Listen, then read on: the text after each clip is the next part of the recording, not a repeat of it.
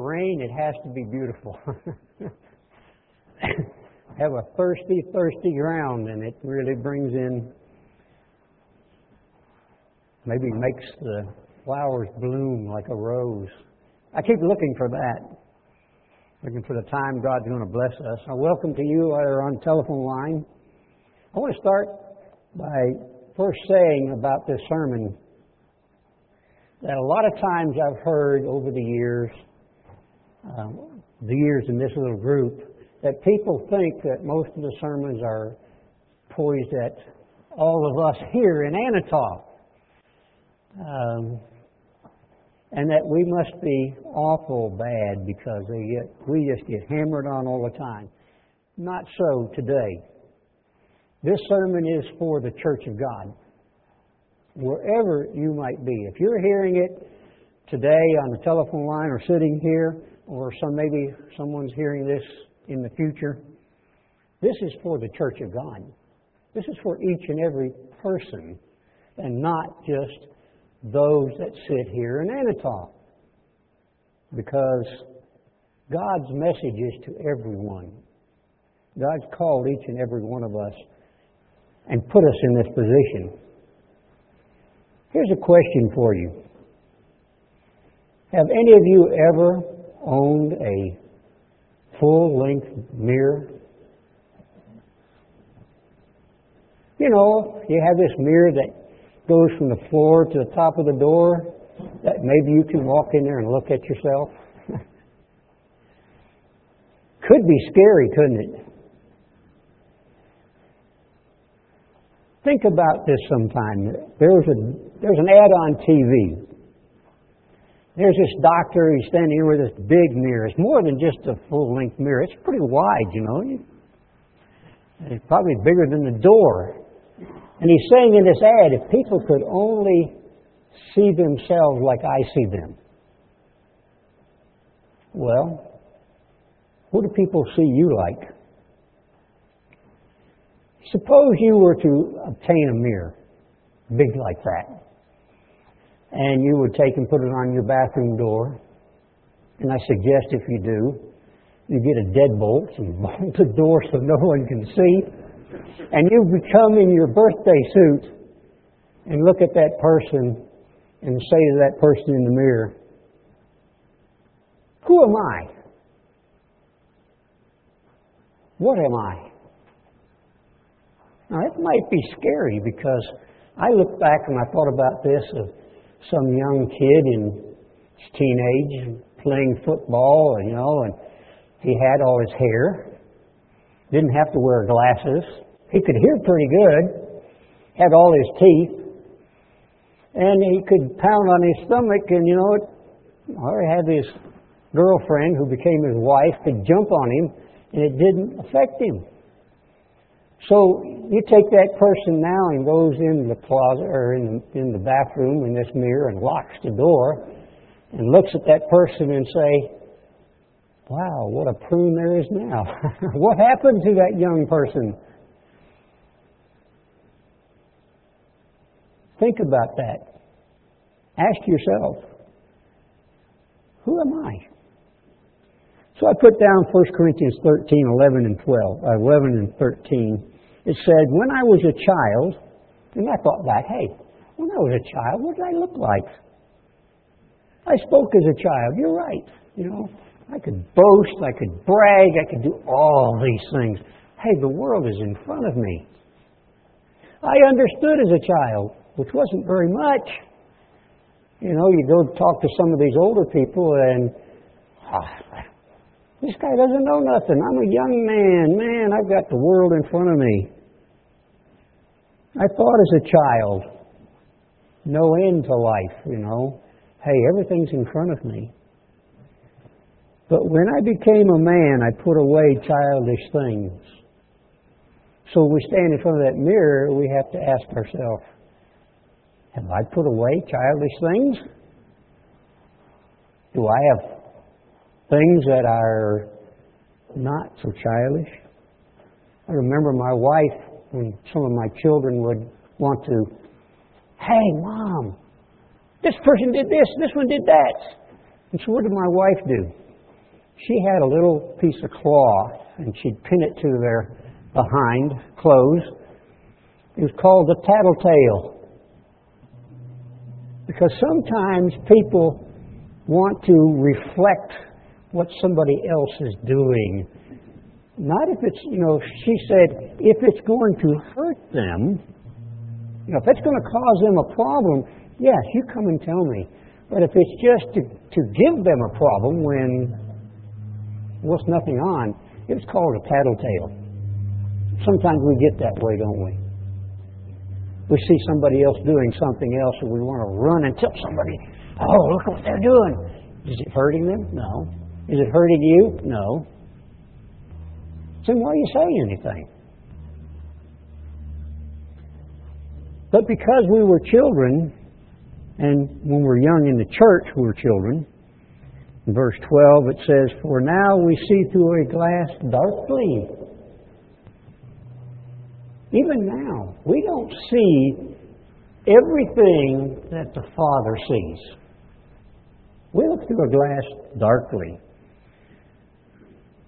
But in the future, we're going to see face to face with God. Now, we know in part, but in the future, when we become spirit beings, we will know even as we are known. So we look in this mirror, and we see this physical human being, and know that that person is flesh and blood. My wife and I were looking over the article we have on the Georgia Guidestones. And one of the things they say in the Georgia Guidestones, that they want to have 500 million people on this planet, do away with everybody else. If you're old, like a few of us, if we're maimed, like a few of us, if we have faults, you get rid of those people. We don't want them around. All we want around is 100 million people to rule and 400 million people to serve. So if you can't serve and you're not the ruling class, where are you going to be? Do away with you. But society and human life says one thing. You're human. You don't think like God. You don't see like God. And there's always been, from day one, if one person is in charge, somebody else is going to want to be in charge. So with their ideas, it'll never work, will it? It'll never work. Because they can't see themselves the way others see them. So we ask ourselves as we look in that mirror, who am I? You ever thought about asking a friend, what do you think of me? It could get scary. I've heard this over the years. I don't think I've ever had the nerve to go up to a friend and say, what do you think of me? Just afraid that they might say what I don't want to hear. They might be telling me the truth. But it's not the question of what somebody else thinks of you. Do we ask the question, what does the Father think of you? Does the Father say, I see you naked, spiritually, physically? I see you. Do you see you? It's easy to look at each other, isn't it? It's easy to say, hey, I see your faults. I know what you've done wrong. So does God say that. Matthew chapter 7. Matthew chapter 7, verse 1. We all probably know this. We've all gone over it probably a lot of times. We've probably memorized it. The first verse says, judge not that you be not judged. Why would God ever say that? Well, we know Christ said that. Because here we're asked to look into that mirror. So we're in this bathroom, lock the door, and in our birthday suit, and we say, looking at that person, hey, you know, Joe or George or Jim or Alice or Mary, look what they are doing. Why, if they only had my ability. And you're looking at that person in the mirror and saying, how great you are, aren't you? I know that there are a few people, bodybuilders, you know, and they build their muscles up and they grease themselves down and stand in the mirror and just think how great they are. But for the most of us, we're not bodybuilders. We're not going to look at ourselves and say how great you are. Because if we look at the mirror and say, you're a human being, you have a limited lifespan. So how can we then sit in that physical mirror and put somebody down? Because we're judging them based on what? Who I am? You know, if you ask a friend that, what do you think of me? Okay, you have three people there at separate times. One, someplace down the line, you hurt their feelings. What are they going to say? Well, you're a jerk. You're a bad person. I don't want anything to do with you. And then you find another person who you've helped, and they come up and say, man, I don't know what we'd do without you. So you got two opinions. Or you might have a third person who says, I don't know, I don't think about anything. It's like an accident. 5 people. I'm going to give you 5 versions of the accident. If you ask people about who you are, you're going to get different opinions based on the individual's thoughts, actions, and their life. And a lot of times you're going to base it on how you would deal with somebody else. So, it's difficult. It's difficult. So God says, judge not. Why? Because your opinion might not be the same opinion of them. Their upbringing, their in-depth of studying, their willingness to give, their willingness to take, their willingness to fight, their willingness to love, all those things different. They vary. And if you judge somebody else, you're going to weigh all those factors into that life of that person. And it might not be what's right. Goes on to say in verse 2, for with what judgment you judge, you will be judged.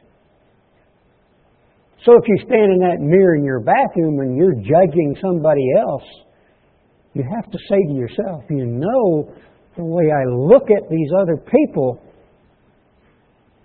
I'm going to be judged the same way. Whether they judge me that way or God judges me that way. And with what measure you merit. So if you say they should do it this way, ask yourself, would I do it that way? Am I willing to go that far? Or do I have limitations on the way I would do it? It shall be measured to you. Because if you measure out and you're going to say you're going to do it this way, because that's the way I would do it, do you do that? What happens if something major happens and you say to yourself, well, I'd rather take care of myself or my family or somebody else rather than give up what belongs to me to help someone else. Where the other person might be willing to go all the way and help you and not take care of themselves first. And why behold you the mote in your brother's eye? Oh, hey, I see my brother's sin. Okay? And I'm judging him by the way he acts in his daily life. And I've seen him sin, or my sister sin, or my children, or my wife, or my husband, whatever it is. I've seen them do something wrong. And I don't understand why they did it that way.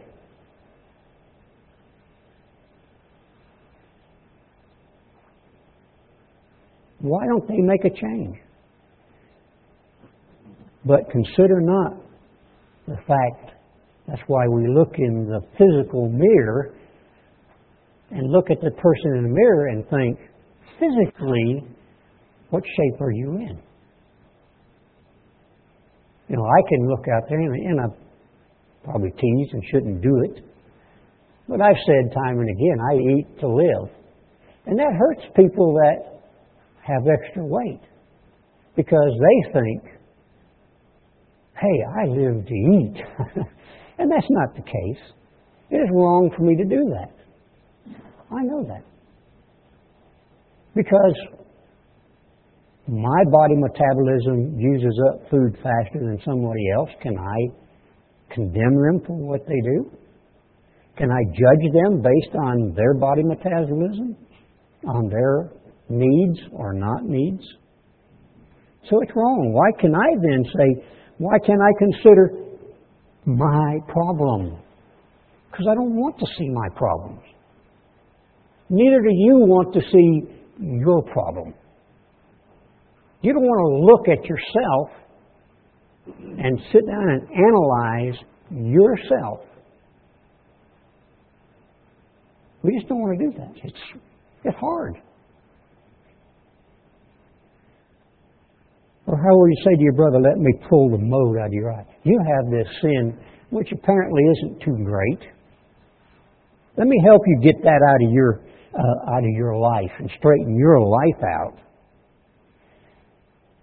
And not recognize the fact that you're going downhill faster than they ever thought about. You're on this freight train heading for the cliff and don't see it.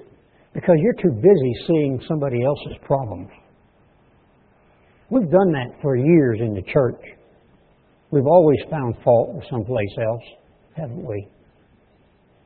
I don't care whether it's this little group looking at another little group, or congregations inside bigger groups of people. It's always the same thing. They see the fault of the other person. We can find the fault with the man who's been given a job to lead songs, because I can lead better than they can. Or maybe the person has a project to do something, and they can look back and say, if I'd have had that project, I'd have done it a lot better than they would have. Or would you? Or maybe we look at the pastor and say, he's full of flaws, isn't he? But hey, don't have me go look in the mirror at me, because I might have flaws too. Or maybe the elder or the deacon or whoever it is. Whoever it is. Christ said, He calls us hypocrites when we judge other people. When we find mistakes in other people, He says, you're a hypocrite. He said, first sit down and look in the mirror and see who you are. That's the first thing to do. And get your life straight. And when your life is straight, then you're going to be able to help somebody else. It's easy to find their faults. Paul said in Romans 3, who is without fault? Paul wanted to know who on this planet has no faults. So Romans 3 verse 10, as it is written, there is none righteous, no, not one. What? You mean we all have difficulties? The spiritual mirror is more important than that physical mirror. It's easy to put up a physical mirror, walk away, and forget who you were. We're even told that. We can look at that physical mirror and forget that person because our daily life leads us other ways. But the spiritual mirror is a lot different. It's God who judges us. There's none righteous. No, not one. There's none that understands. We don't have a total understanding of everything. And so one church group jumps on another church group because we know more than they know. No, you don't. You only know what God allows you to know. There is none that seeks after God with his whole heart. I'll add that to it. None that really seek God with their whole heart. Only a few in history have totally sought God with their whole heart. They're all gone out of the way. They're all together become unprofitable.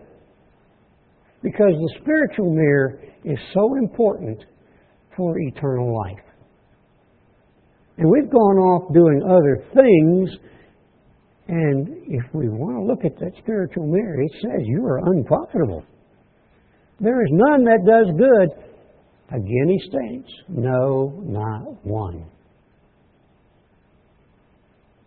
In verse 23 of Romans 3, it says, for all have sinned. It puts every human being in the same category here. So if we read back to Matthew 7, verse 1, it says, judge not. How can we say, I'm better than you, when Christ said to Paul, we're all sinners and come short of the glory of God? Every person is in that category. Even before Christ came, Solomon wrote, here's a man that was so full of wisdom. Full of wisdom. God gave him extra because he asked for love, compassion, and wisdom, and God gave it to him. He writes in Ecclesiastes 7, verse 20, Ecclesiastes 7:20, for there is not a just man upon earth.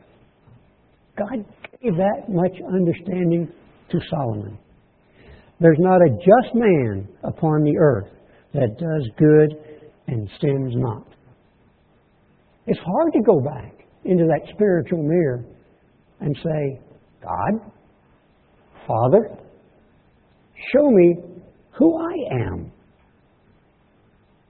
But that's what's required of our life. God says it's not required of you to find fault with another person, because I'm telling you right now, I don't care what they do in their life, you cannot get them into the kingdom of God. And you can't keep them out of the kingdom of God. The only person that you can affect is number one. That person who can go into his bathroom and stand in front of that mirror and say, who are you? Who are you? Because you can affect your wife. Well, you can. You can pull them down. But if they want to do it God's way, you can't affect them. Galatians 3:22. But the Scripture has concluded, the Scriptures, the Bible, the handbook of life, actual mirror that we should be looking into. The Scriptures have concluded all under sin. Everybody is under sin. That the promise by faith of Emmanuel Christ might be given to them that believe. So the offer then of the love of our Father is to give us eternal life. That's what's offered to us because of Christ.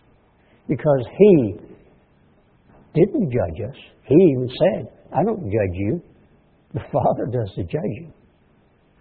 He came to make it possible that you can have eternal life. So when we look into God's mirror, what do we see? God's mirror. More important than the physical mirror that we look into, because God's mirror tells us what He's looking for. 1 John chapter 1, verse 8. Looking into God's mirror. If we say we have no sin, and certainly if we go out there and judge other people, are we not saying, hey, I'm above these people, far above them. I'm probably one of the better people around. We're saying, in effect, I don't have any sin. John wrote, we deceive ourselves, and the truth is not in us. Because the mirror of life is the Bible. Life is eternal life. What we have here is only a training ground, a temporary existence that's to be transferred into life. So if we say we're not sinners, we're pulling the wool over our own heads. If we confess our sins, so then that mirror, as we go to God, we find out, not just hearing sermons. Too often we can listen to a sermon and say, man, that was one of the best sermons I've ever heard. Never heard anything like that before. That's like looking into the mirror and walking away and forgetting who I am. What we should do with sermons, because they're the mirror that put us to the Bible, is to study. Just hearing something and doing nothing about it won't cut it. Because if we hear it and do nothing about it, then we're judging other people and we're judging God, in effect. But sermons are to go out there and look into it. Study it yourself, because you will never understand it just by listening to somebody else. We can take their opinion, but does their opinion count? You have to know. So if we go to our Father on our knees, first go look in that physical mirror, look at that human being, then go in there and get on our knees and say, Father, I can see a physical, flesh and blood human being who is a sinner, who comes short of the mark that you set. I'm coming to you saying, I see now this sin. We don't look at every sin probably, because we categorize like everything else. We categorize our sin. This one's a little worse than that one. Although God said if you break one commandment, you broke them all. So sin is sin, and the wages of sin, Paul said, is death. So whatever the sin is, whether it's the little bitty one that we maybe tell a little fudged story, or we stole something or killed somebody or whatever, it's all the same penalty, isn't it? Death. Not eternal life, eternal death. But if we go to our Father and say, I've just looked into that physical mirror and see that physical human being who's got all these faults, forgive me. It says that the Father said He is faithful and just to forgive us our sins. Isn't that a spectacular blessing? To know that we can go to our Father and He says, I love you enough. I forgive you. I forgive you. I'm going to give you life. And to cleanse us from all unrighteousness. He said, I will take this mark on this board that says, you did this, this, this, this, and take the eraser and just wipe it out. It's gone. As far as the Father is concerned, that's gone. But we have to see who is committing the crimes. Who's committing the sins? I mean, I don't want to go and confess all the things I do wrong. I wouldn't want to tell you of them. Maybe I'm too ashamed or just don't want to admit it. And you can think about that self. That's where you go to your friend and say, what do you think of me? I really don't want you to tell me. That is, unless you really like me. And if you really like me, then yeah, you can tell me. But if I've done something wrong, I don't want you to tell me what I'm doing wrong. I don't want to know it. And so we go and hear a sermon, and God says, I correct, I point out, I tell every person, every child I love their mistakes.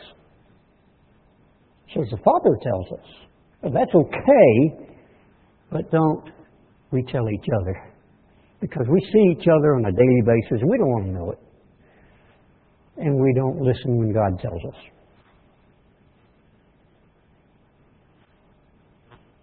God says He will wipe it out. He'll forgive it and forget it. We, if we somehow tell each other our faults, have a bad tendency to not forget. We can remember things that somebody did 40 years ago, 60 years ago, depending on how old you are, 2 years ago if you're just that young. If we say that we have not sinned, verse 10, we make God, inserting there for Him, a liar. If we say that we're not sinners, then we're calling God a liar. That's what it gets to. And that His Word is not in us. So we have to be very careful in our walk in life on how we criticize and condemn other people until we can look into the spiritual mirror and the physical mirror and say, you are the one. You make the mistakes.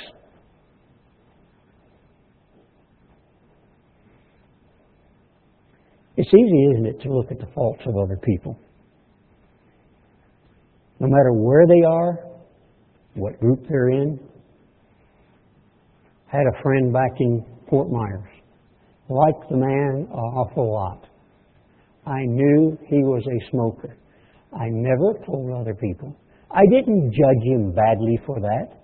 I liked him. He was a friend. He had a disease. But what if I had looked at him and said, why, that rotten so-and-so, he goes to church and smokes. Or do I say, he's fighting it? He goes to church, he helps the widows, he'll bend over backward to help people that are in need. He gives everything he can. No, it's easy to say, I don't know why they let him come. I don't know why they let this woman come and commit adultery. It's happened, hasn't it? I know I'm jumping ahead here. See if I can get back on track. See, that's the fault I got. I can get off track here. But we all get off track. Mr. Armstrong used to say that. I remember back in the late 60s, early 70s, he used to just come down on the church and say, the church is off track. It's gone the wrong direction. Or he'd get up there at the Feast of Tabernacles and say, you people just don't get it. And I'm sitting back there saying, what are you talking about? I get it. I know it. A lot of us did that, didn't we? I mean, if you want to really admit it, what do you mean I don't get it? I get it. I'm here, ain't I? But God inspired him to say that. You don't get it. You're off track. Well, was the church off track? What happened in 86? 90? 95? The train was so far off track, it was destroyed.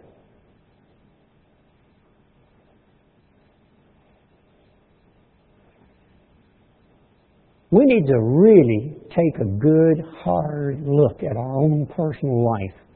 James in chapter 2, verse 13 says, "For he shall have judgment without mercy." Talking to me. You know, I hear God saying to Nelson, you're going to have judgment without mercy if you show no mercy. So I, change it a little bit there. He that has shown no mercy. If I don't give mercy and willingness to help and forgive, Christ, through James, said, I will have no mercy. But it's easy, isn't it? Hey, I saw you do that. And mercy rejoices against judgment. Why did Christ say to the scribes and Pharisees, you tithe mint, cumin, and anise. I mean, you tithe, if you made $10, you'd tithe $1. If you made $10.10, you'd tithe $10, you'd tithe $1.01. They said, you forget something else that's more important, something that's far greater than that. Because you look at the problems other people have and forget who you are. He said, you forget judgment, mercy, and faith. And if we're going to look into the spiritual mirror, which is the mirror of life, do I have right judgment?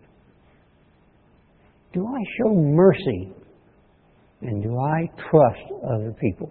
Do I have faith that they're going to make the change?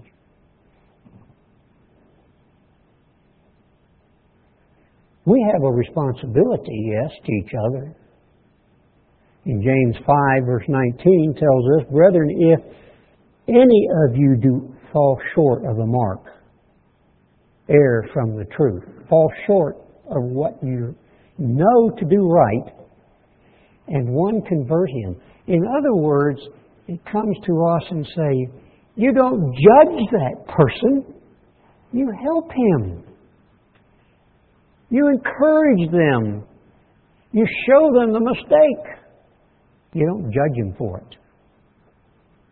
He said, if you know of a brother or sister or anybody who comes short of that mark that God set, this is the guideline, they come short of that, and you go and you help them see their mistake and convert him, let him know that he which converts the sinner from his error of his ways shall have saved a soul from death. Yes, you help somebody work and maybe achieve eternal life. If you judge them, you shorten yourself. And will hide a multitude of sins. And God says, I'm going to wipe these things out. But you can't wipe out sin like with a fellow in Fort Myers. You can't help him if you can't show him the mistakes he's making. Not condemning them for it. You don't know their capabilities. You don't know how strong they are. I've got a son. I watched him put his leg on a 250-watt soldering iron, big soldering iron. Get the greatest burn you can get.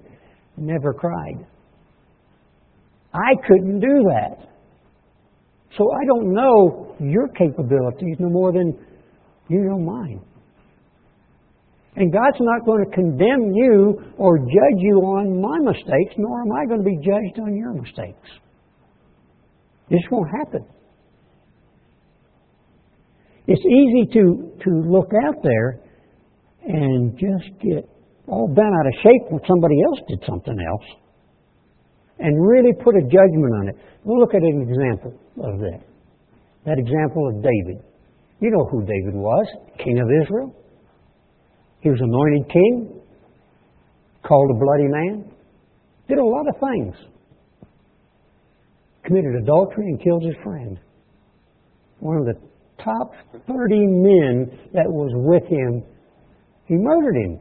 Oh, he didn't actually shoot him or do it. He just had him out there in the front line, pull all the troops back and let him stand there by himself and let the enemy shoot him. He murdered him. God didn't like that. The mirror of life, God sent to David Nathan the prophet. And God gave Nathan a little bit of wisdom. Nathan didn't judge him. Nathan didn't jump on David for killing his friend and committing adultery and all that. No. What happened? Nathan came to David and made this story. 2 Samuel 12, verse 2. There was a rich man that had exceeding many flocks and herds. So here's a guy that was really well-to-do.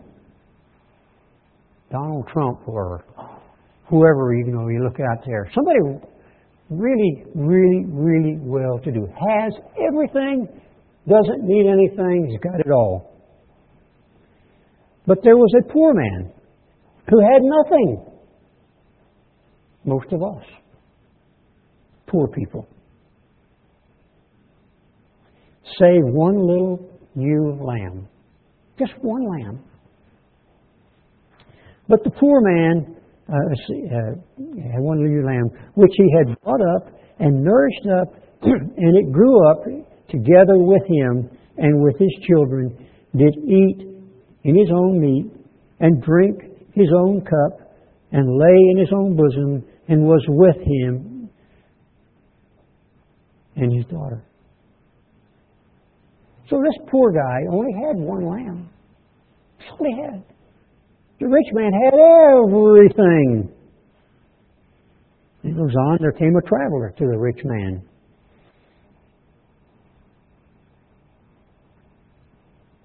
And he spared to take his own flock. He didn't go out there and take of what was his already. Now, this is Nathan telling David, the king, pointing out something to him.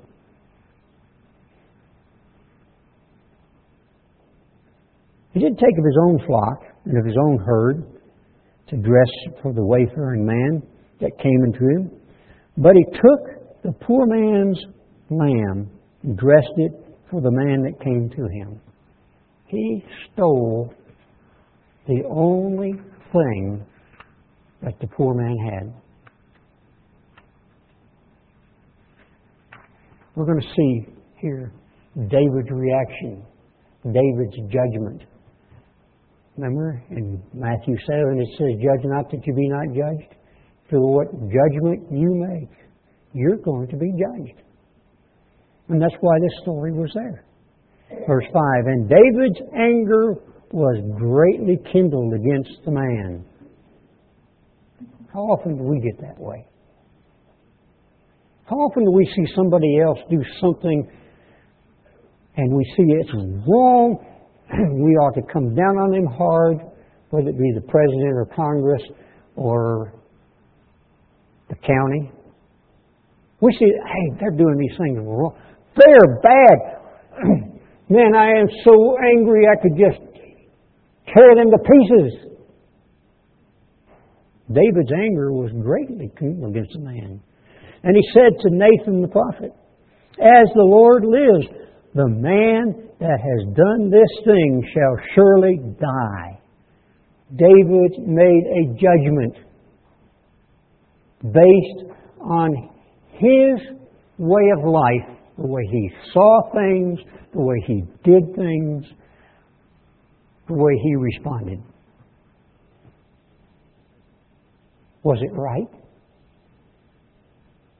Verse 6, "And he shall restore the lamb fourfold, because he did this thing and because he had no pity." That's why God says, "Judge not." Do you have pity? Do you have mercy? Can you forgive? Or do you hold everybody to your standard of life. It's good that God doesn't, isn't it? It's good that God is willing to forgive when we go to Him and say, please forgive me. Nathan responded to David, judge not that you be not judged. For what matter you judge, you will be judged. Nathan said to David, you are that man. Thus says the eternal God of Israel, I've anointed you king over Israel, and I delivered you out of the hand of Saul. The judgment that you made, David, is now on you. Judge not, because it could come back to bite you more so quickly than what you think. So we know what happened. We have Psalm 51. A psalm where David said, I now look into the mirror of life. I see who I am. I am wrong. And go to the Father and say, forgive me. And God forgave him. So somebody comes to you, slaps you, curses you, steals from you, whatever, and eventually they come back and say, oh man, I really didn't mean that. I'm sorry. Can you forgive me? How do we take it? How do we approach that? There ain't no way. Remember the story of the two servants? One went to the master. The master said, you know, you've been doing some pretty rotten things here. You owe me a lot of money. And he said, forgive me. I'm going to pay it back. Just give me another chance. He said, okay, I'll give you a chance. Sure thing. I forgive you. I love you. That servant went out, and what did he do? He found a fellow servant, owed him almost nothing. He grabbed him by the throat, probably threw him against the wall and said, you're going to pay me every cent you owe me now, or I'll put you in jail. What's the right judgment? The judgment was, the master came and said, I forgave you. You did a lot of wrong things. Christ comes to you and says, I forgive you. How come you can't forgive your fellow human beings? Why do you have such a gripe and grudge and look down and throw them in jail? Did I not say, judge not that you be not judged?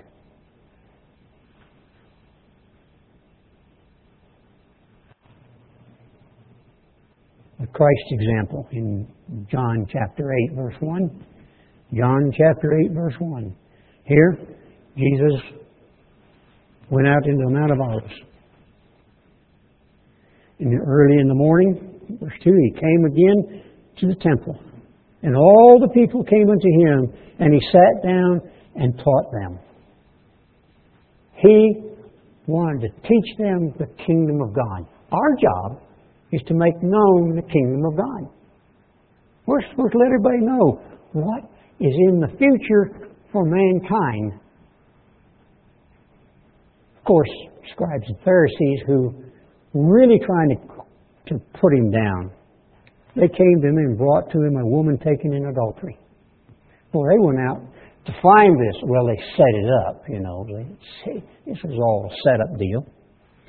And when they had set her in the midst of them, they said to Christ, Master, this woman was taken in adultery, in the very act. How do you know that? Did you set it up? You have to ask the question. Were you there? Are you just trying to condemn me? Now Moses in the law commanded us that such should be stoned. But what do you say? Do we do that to our brother or sister, our friends? Do we throw the law at them and say, the law says this, what do you say? You know, do we try to trap each other, trick each other, try to get advantage, try to see if we can't find fault with each other? What do you say? This, they said, tempting Christ. Sometimes we tempt each other by finding fault with each other. They tempted him that they might have something to accuse him of. But Emmanuel stooped down and with his finger wrote in the ground as though he heard them not. He has made out like I'm not even listening to them, although he heard everything they said.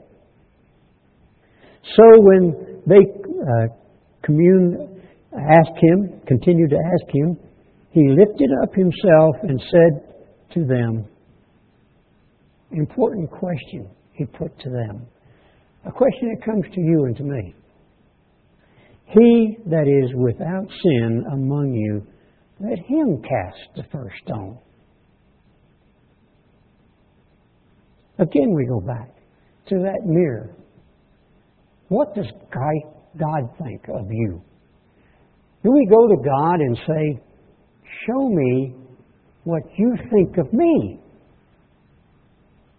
We can ask each other that, and we can take it sometimes as helpful or hurtful. But when God tells us what He thinks of us, we better make some changes, because it's your eternal life that's at stake. So when somebody else commits a crime, and I had this happen, I knew a good friend in Fort Myers who told a group of people, because someone had sinned, he said, next week I'm going to get 5 bags of rocks. And when these people come in, we're going to stone them. And you know, their whole attitude changed. Because they could think, am I sinned too? Am I subject to stoning? Am I judging these people? Because if that's the case, then that judgment of stoning those people means I need to be stoned too. You know, in Revelation 3, talking to the Laodicean church, people say, the Laodiceans, I have need of nothing. I've got it all. Do we? Are we so equipped we have everything that we need? When Christ Himself says to us, come back in reality, you're naked. You know, to me, I can see you without clothes on. Spiritual clothes and physical clothes. You are naked. And you're blind because you don't see what I'm trying to get across. Because you're not willing to look into the right mirror and see who you really are. We need so desperately to look into the spiritual mirror.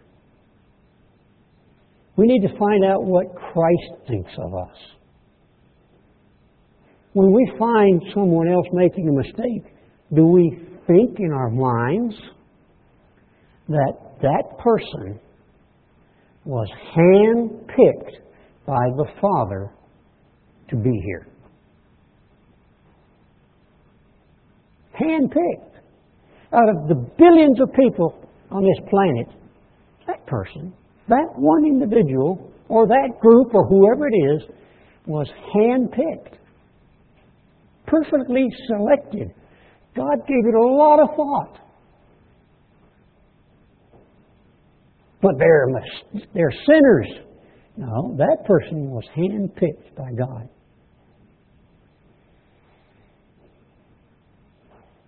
In Luke 6, he tells us, Luke 6, verse 31, and as you would that men should do to you, do it to them first. Of course, I added that, do you also to them likewise. But we need to do that first.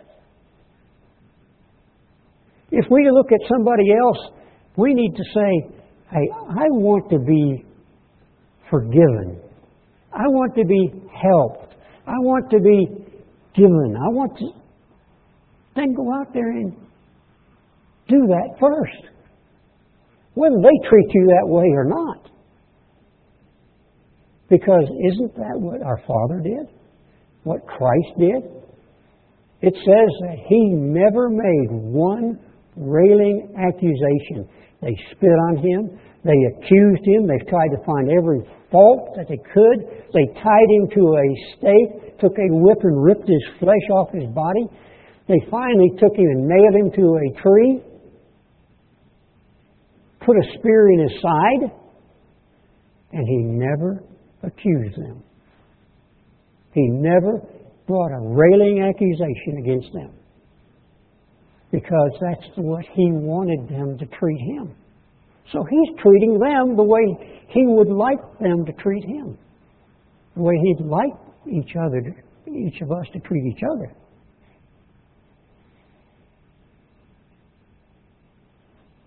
We're not to go out there because these people, each person, each human being that's being called, being worked with by God, being handpicked, belongs to God. And so He says in Romans 14, verse 4, who are you that judge another man's servant? Who do you think you are that gives you the right to judge my chosen person? I selected them. What gives you that right to put them down? Who are you that judge another man's servant? To his own master he stands and falls. We stand and fall in front of Christ, in front of the Father. Yes, he shall be held up, for God is able to make him stand. Because God can help. We can pull them down. God can build them up. God can give them eternal life.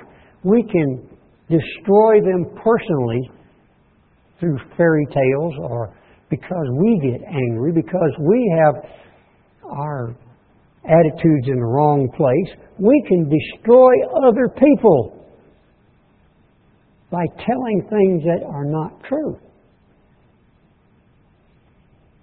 James 4, verse 10. James was inspired to say, humble yourself in the sight of God, and He will lift you up. Our responsibility is to be humbled in front of God. We can't humble somebody else. So we stand in front of that mirror, that physical mirror. Let me tell you something. If you were to do that today, most of us would become pretty humble. It's a scary thought, what we look like. But when we look in front of the spiritual mirror, you should be pretty humble to think that there is none righteous, no, not one. All have sinned and come short of the glory of God. Speak not evil one of another. Can I not emphasize this enough that we don't judge each other? He says, speak no evil one of another. He that speaks evil of his brother and judges his brother speaks evil of the law, which means then you're speaking evil of God, and judges the law. But if you judge the law, you are not a doer of the law, but a judge. And if we judge the law, we judge God. Are we not handpicked? How can we judge God? Why did you choose that person? Maybe you didn't look in that physical mirror and say, God, why did you choose that person? But yourself, you know. What can I do? There is one lawgiver who is able to save and to destroy. And that's not me or you. Who are you that judge another person? And we're talking spiritually, putting them down. Well, you're just never going to be in the kingdom of God. You're going to go in the lake of fire. How do you know that? Who gave you that right to say that? Are you God? Go to now, you that say today or tomorrow we will go into such a city and continue there a year and buy and sell and get gain. How can we do that? The only reason we can do that is if God is willing to help us.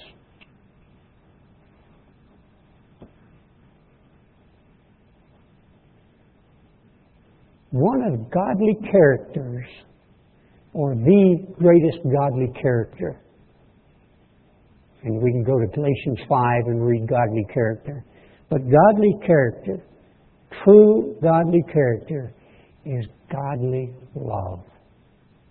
We take and read 1 Corinthians 13, we forget the first part. It says this is what humans are.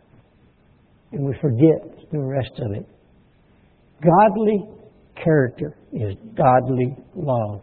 Godly love will not judge another person. Oh, I know it says we will judge angels, but we're not ready to do that yet.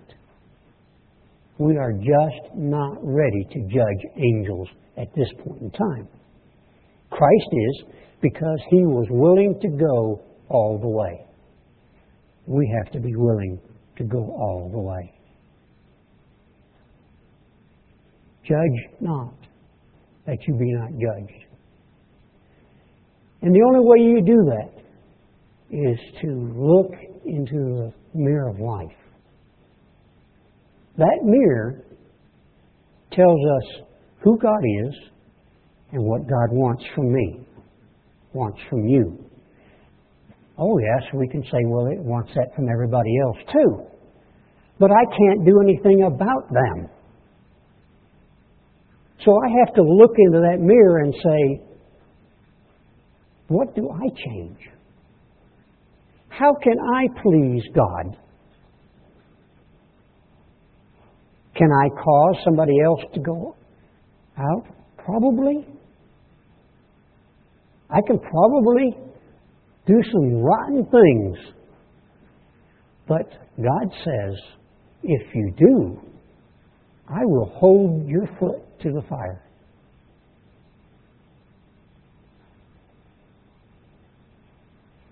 But He wants you to take this book, which is the mirror. It's the book of life. It's the book that's going to be taught in the world tomorrow. Because it says you're going to open the books. Which books? Same things we're judged on right now today. God's judging me. God's judging you. God's judging the church. God's judging the people. But we have to look in to see where we stand as an individual, how I measure to Christ, not to another human being. How does Christ judge me? I have a book here. It's filled with things I still don't understand everything in it, and I don't think any human being does. We're all learning. But the biggest thing is, He says, you look into the mirror of life, and if it's not enough, go look into the physical mirror, and then look in the mirror of life and say, who am I? Can I judge my brother, my sister?